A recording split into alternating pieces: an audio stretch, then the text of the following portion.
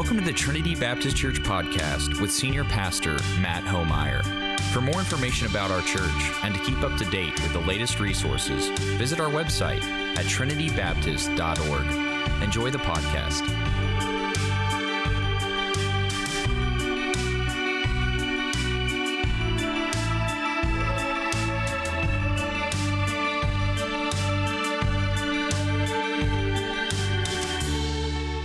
Amen. Thank you, Dean. Thank you, Haley, for leading us today.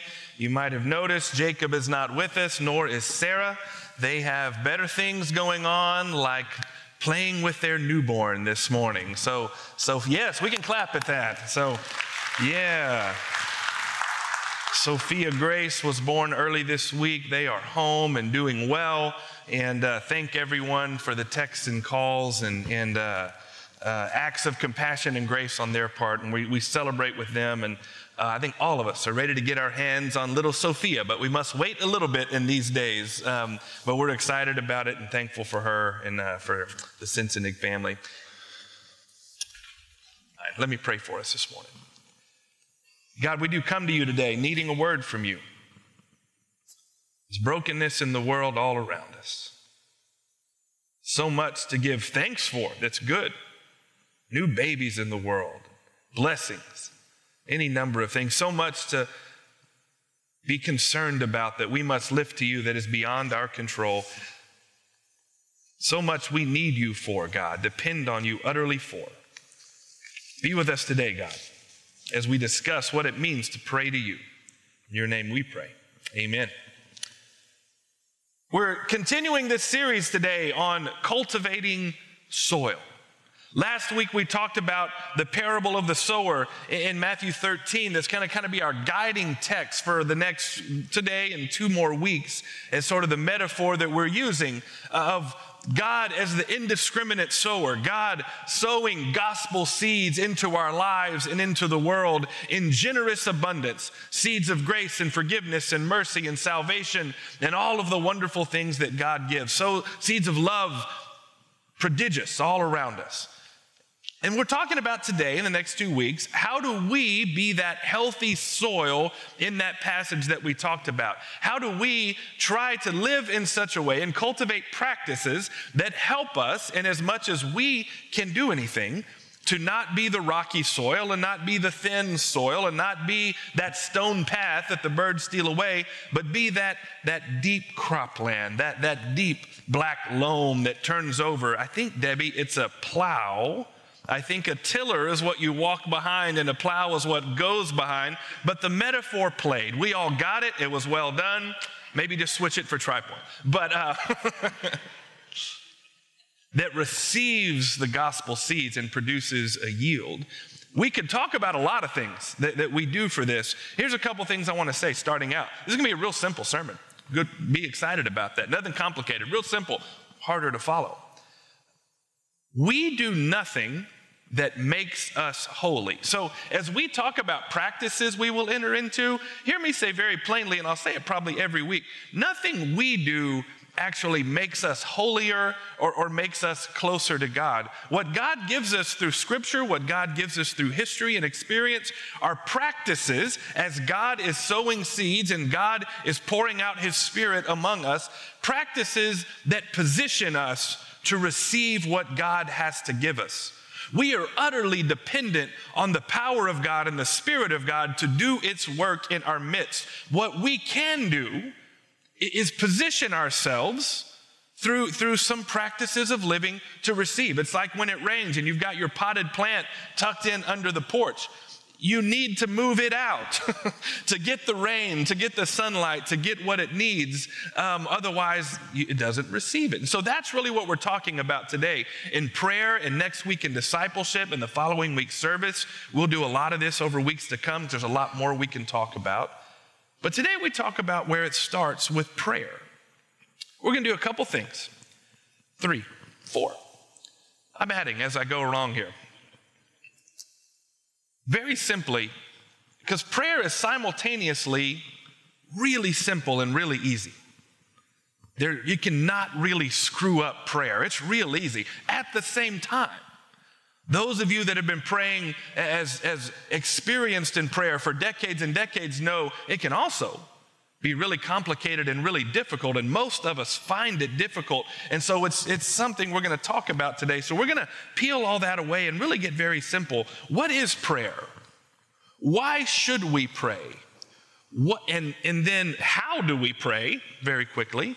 And then what happens when we pray? So really 4 quick questions. This is going to be somewhat like a Bible study, but hopefully it is sermonic in form. But just help us get some handholds. If you are experienced in prayer and need to be refreshed, if you have been a little nervous about prayer, because there's not really a manual on here are the 4 steps to follow and make sure you get it right every time. Prayer's not like that. Let's back up and think a little bit about this together.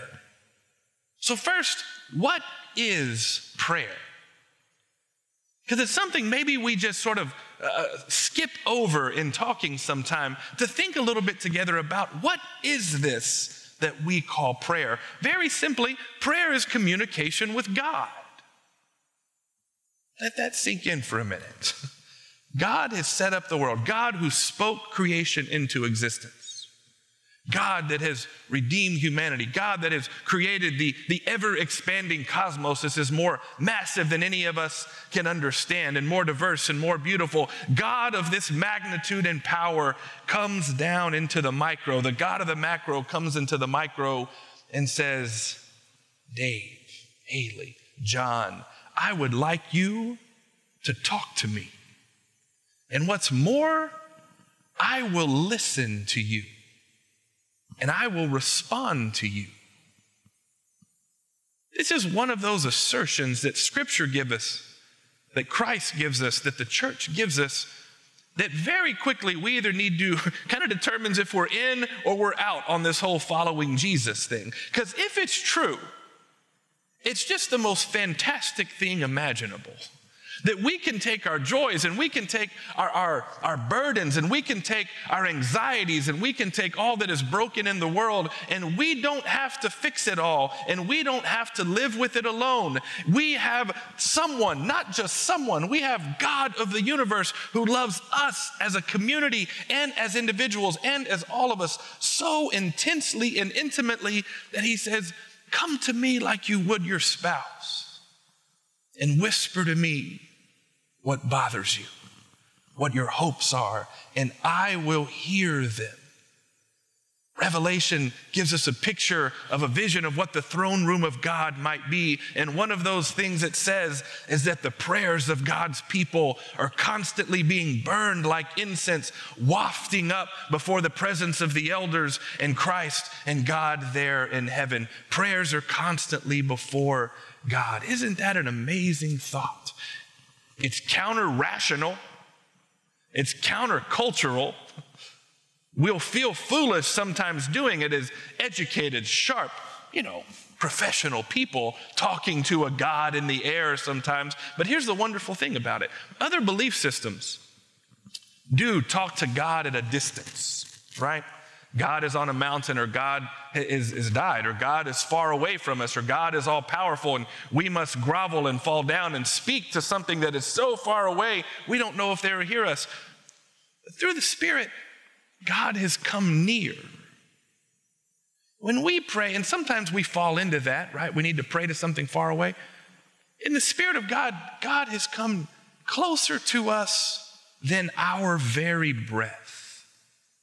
And so when we pray, we are praying to God that's right here. God that not only knows our heart, but is in our heart. We pray like you're whispering to your newborn baby right there, your hopes for their life. We pray to someone who knows us and loves us better than we can ever know ourselves. So this is what prayer is. And it's amazing, even though we struggle to understand it sometimes, as we look back across history, anthropologically, almost every system, every civilization has some form of prayer built into it. There's some form of within us crying out for somebody bigger than us, more powerful us, that we reach out to and we pay homage to. There is something of prayer built into our souls that we must pay attention to, even as sometimes we struggle with it. So that's a quick glimpse at what is prayer. It's conversation with God. So why should we pray?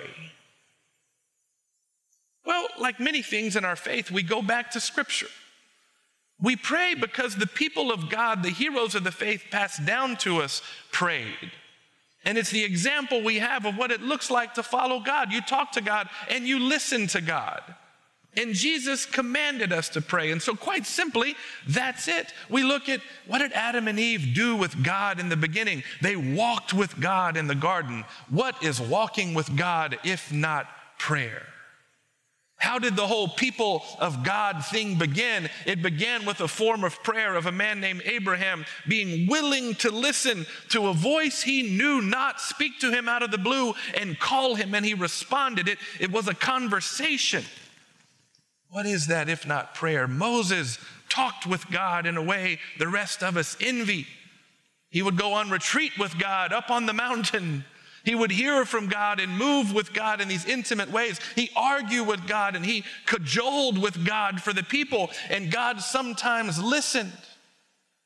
David didn't speak with God like that, but he was in communion with God regularly, being molded by God and guided by God, and he listened to God. The prophets were inspired in their life of prayer with visions of God. We go into the New Testament, and the life of Jesus is just filled with prayer, of him teaching on prayer, him retreating to pray. Even Jesus needed to pray. Isn't that amazing? He taught his disciples how to pray, and all that followed that we have witness of prayed.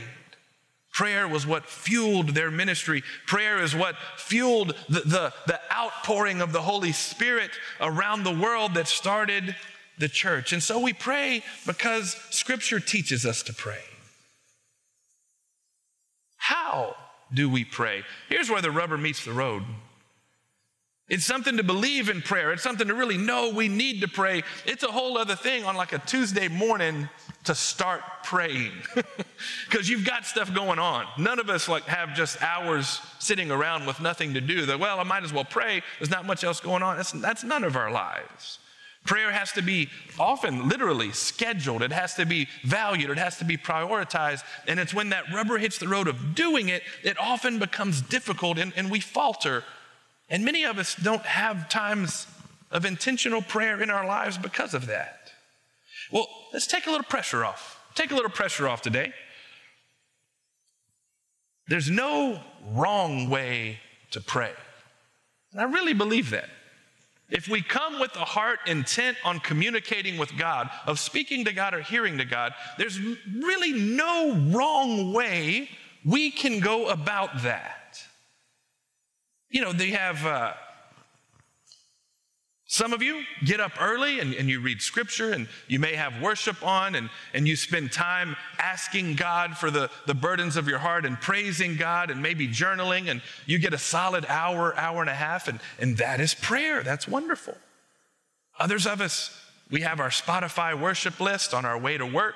And as we're dropping off kids and trying to get to work and hold it all together, we lift up our day before God as we're sitting on 281 in traffic or 1604 or wherever you happen. See, I'm becoming San Antonio, and I know these things. I'm really proud of that. And we put our day before God. We say, God, where are you going to use me today? God, what opportunities are there? God, I've got a lot going, and I need to give that to you. And that is prayer. Prayer can happen while you're sitting in a deer blind, quiet in creation before God. Prayer can happen when you're doing a puzzle or crocheting and your hands and your mind are occupied, and your soul somehow through this physical occupation can go to God. Prayer can happen when we speak. Prayer can happen in silence. Prayer can happen while we're moving, and those of us who are a little ADHD need to occupy our body sometimes so our mind can be still. Prayer can happen in the morning or the evening. It can happen in 5-minute increments, and it can happen over days. There's no wrong way to pray. What God wants is not the form, it's the heart. It's the people that say, I don't exactly have this figured out, and I don't know exactly how this works, but God, I do want to know you. And I do have things I'm thankful for, and I do have things I want to ask for, because you ask us, you call us to ask things of you. That's the heart of prayer. And I do have things, God, I need to confess in my life where I've fallen short, and I want forgiveness. And I think most of us, we have differing personalities and different things that make us us, and we will approach prayer in different ways. Silence is my probably native language of prayer. I don't talk a lot. I talk a lot all day long. I need to be quiet more and listen. I think in general, we should balance listening in prayer with talking in prayer. My wife, I think, is probably her prayer language more is writing, is journaling and getting her thoughts out that way. We can talk a lot, and I would love to offline more about the how. But as a primer there, take some pressure off. God desires you to come to him. Come to him as you are able. If you need some handholds, start with like 4 things. Praise.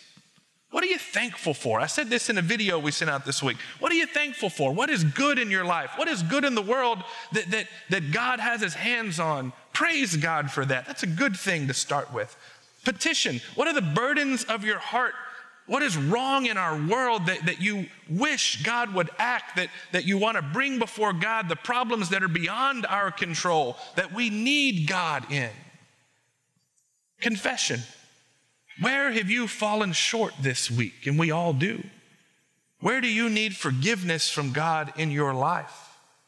Nothing, I believe, motivates the Spirit to move in the world like a spirit of confession. Like people turning from God to God. And maybe try a little silence. We don't have much silence in our world. We need more of it. Silence cultivates the soul. So finally, we've done a little bit on what prayer is, on why pray, how to pray.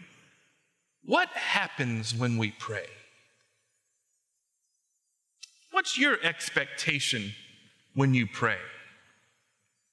The honest answer is often we don't see anything happen when we pray, or we don't feel anything. I almost wrote in this that often nothing happens when we pray. I don't think that's true. I think God hears, and if God of the universe hears, then something has happened, friends. When we lift a prayer, that is a praise in and of itself. When we pray, it's an acknowledgement that there is a God. That is something that happens, friends. I think it's often that we don't recognize what has happened. And often we must add, we don't get what we want. And that feels like God has said no. But God is not a cosmic vending machine. If we could just say a right thing in a certain way and God would automatically do what he wants, that would not make God God. That would make God a magician. And God is far more than that. Prayer is not first and foremost about getting God to do what we want. And so it feels like often nothing happens in prayer. But here's what's actually happening. We pray and we praise and we petition and we confess and we sit and we listen and we add some scripture into that and we add some worship together as a family of God in that, and we add a little bit of Bible study and a little bit of service into that. And what is happening is slowly God may be answering, yes, we'll get to that in a minute.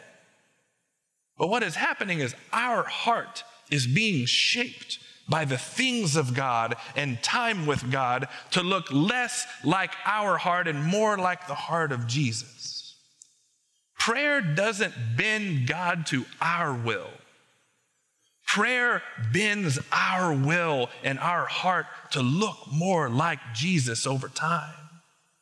And you don't see it always on that Tuesday morning or that Thursday rush into work where you have 2 minutes to pray between dropping off kids and being assaulted by everything on your to-do list that day. You only see it often by looking back.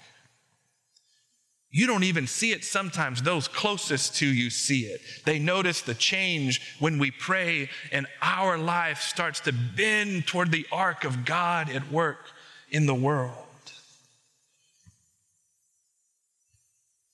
But you know what? Sometimes God does speak. And sometimes God does work. Mother Teresa felt like God was silent to her virtually her whole life, and yet she went on working. Martin Luther King Jr. felt God was silent to him, never spoke to him till very close to the end of his life, and the word was not something about what Dr. King was doing. It was, Martin, you are not alone. Sometimes God does speak.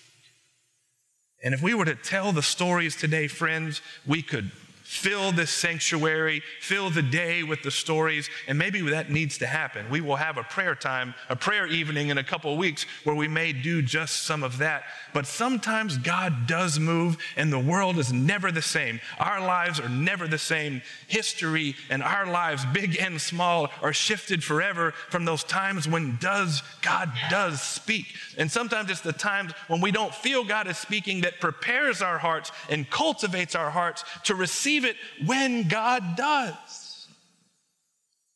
I had about 8 stories lined up to tell at this point, but that would put you into Sunday school hour, and I know all the teachers would be mad at me. So I'm going to limit it to one. At Truett, and it was hard to pick the one. At Truett, a few years ago, where I worked previously, we formed a Wesley House of Studies. John Wesley is the founder of the Wesleyan movement, which is a diverse expression of Methodist churches around the world. And we were going to start training students for ministry from various Wesleyan traditions. And we were able to hire a man named Dr. William J. Abraham, who had retired from another seminary and agreed to come work at Truett. And if you're not Methodist, you don't know who Billy Abraham is. If you are Methodist, you love the guy. He's a professor of theology, has written the textbooks on so many things of Wesleyan theology, and he's an older man, this Irish brogue. He was fantastic. He was so much fun to get to know. And we would meet every couple weeks and talk about recruiting and how to form this new house of study within the seminary. And at a seminary, you do pray a lot, but it's also a school. And so you're thinking about revenue streams and student streams, and a lot of our discussion is things like this. And then we would come to the end of the meeting, and Billy would begin to pray. And churches can become ends of themselves. Seminaries can become ends of themselves. Sometimes we can forget the end that we're all pointing to. And Billy would pray for revival. And he didn't pray for revival hoping that it might happen. He prayed for revival knowing it would, and asking in his 70s to stay alive, to be around for when it did. He had prayers just wandering in his conversation about the when it would happen and where it would happen, and God, create the system for it to happen, and God, help us prepare students now that'll be ready to facilitate it when it does happen. He prayed knowing there was a historical certitude that God pours out his Spirit in powerful and new ways on the world in response to God's people's prayers. It was amazing to sit and listen to Billy's prayer. Well, Billy passed away a couple years ago, or a year and a half ago, a very unexpected heart attack. God threw us all back. Early midweek this week, I started seeing on Facebook things about Asbury College. Asbury College in Wilmore, Kentucky. It's attached to Asbury Seminary, largely a Wesleyan seminary, of revival breaking out. And you hear things like that and you go, all right, what does that mean, revival broke out? They had a boring chapel service. Any of you went to a Christian college, chapel services are generally fairly dull. And they asked for confession at the end, unexpectedly. And revival broke out. They haven't stopped praying and worshiping in the 5 days since then. This looks like our size, right? That looks not dissimilar to the size of this room. People have been flocking from around the country to sit in on this. There's no plan. Now, I'm a planner, y'all. I'm worried about the Sunday school hour. I know we got Lord's Supper coming up. We got 14 minutes and 30 seconds left in this service. I'm a planner. There's no plan for this. There's no worship set for this. There was no scheduling of people to come in. We just hired a new professor at Truett. Truett just did, from Asbury, and he posted on this, and he said, I went in. And he said, I blacked out for 10 minutes. I zoned out. He said, it was like I walked in and was arrested from everything else going in my life. And I came to sitting in this chair. He said, I've never experienced anything like that in my life. He put this on Facebook. He said, I wanted nothing more than to sit for the rest of my life in that chair. He said, it wasn't people swinging from the chandeliers and going wild. It was calm and it was peaceful. He said the Spirit of God was there in a way somehow, how do we explain this, that was more. He said it felt like that scripture of touching the hem of Jesus' garment, and I knew after an hour I had come so close to Jesus. It was time to step away and allow others to have my seat. And it's going, and it's going, and it's going. God does answer prayer.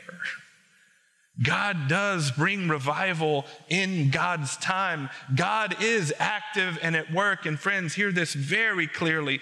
It will be through prayer that the future of this church springs.